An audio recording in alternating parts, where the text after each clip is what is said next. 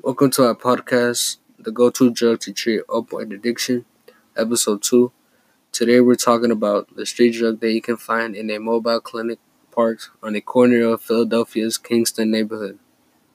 The drug is called buprenorphine, and people use it because it's a cheaper version to help their opioid addiction.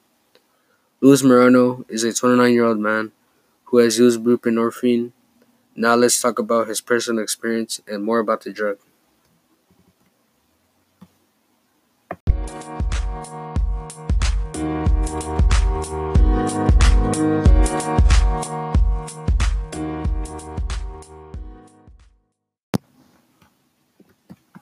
Morano has done 7 stints in the past 15 years for opioid addiction.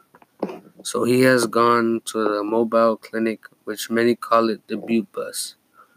Buprenorphine curbs cravings and treats the symptoms of withdrawal from opioid addiction.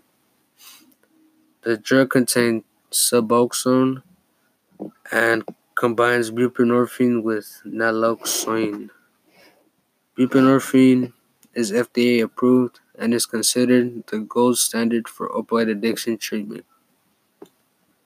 Morano used to buy Suboxone before from a street dealer to help him get through the workday when he couldn't use heroin.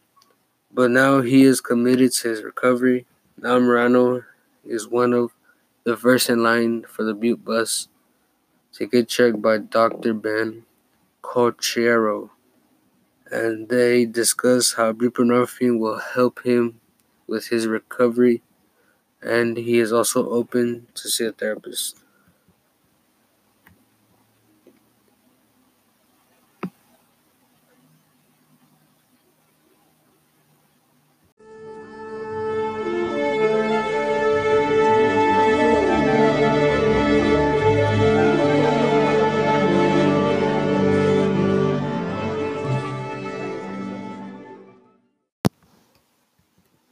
Thanks for listening. Next time we'll be interviewing Mike Epps and talk about their coding experiences. Bye for now.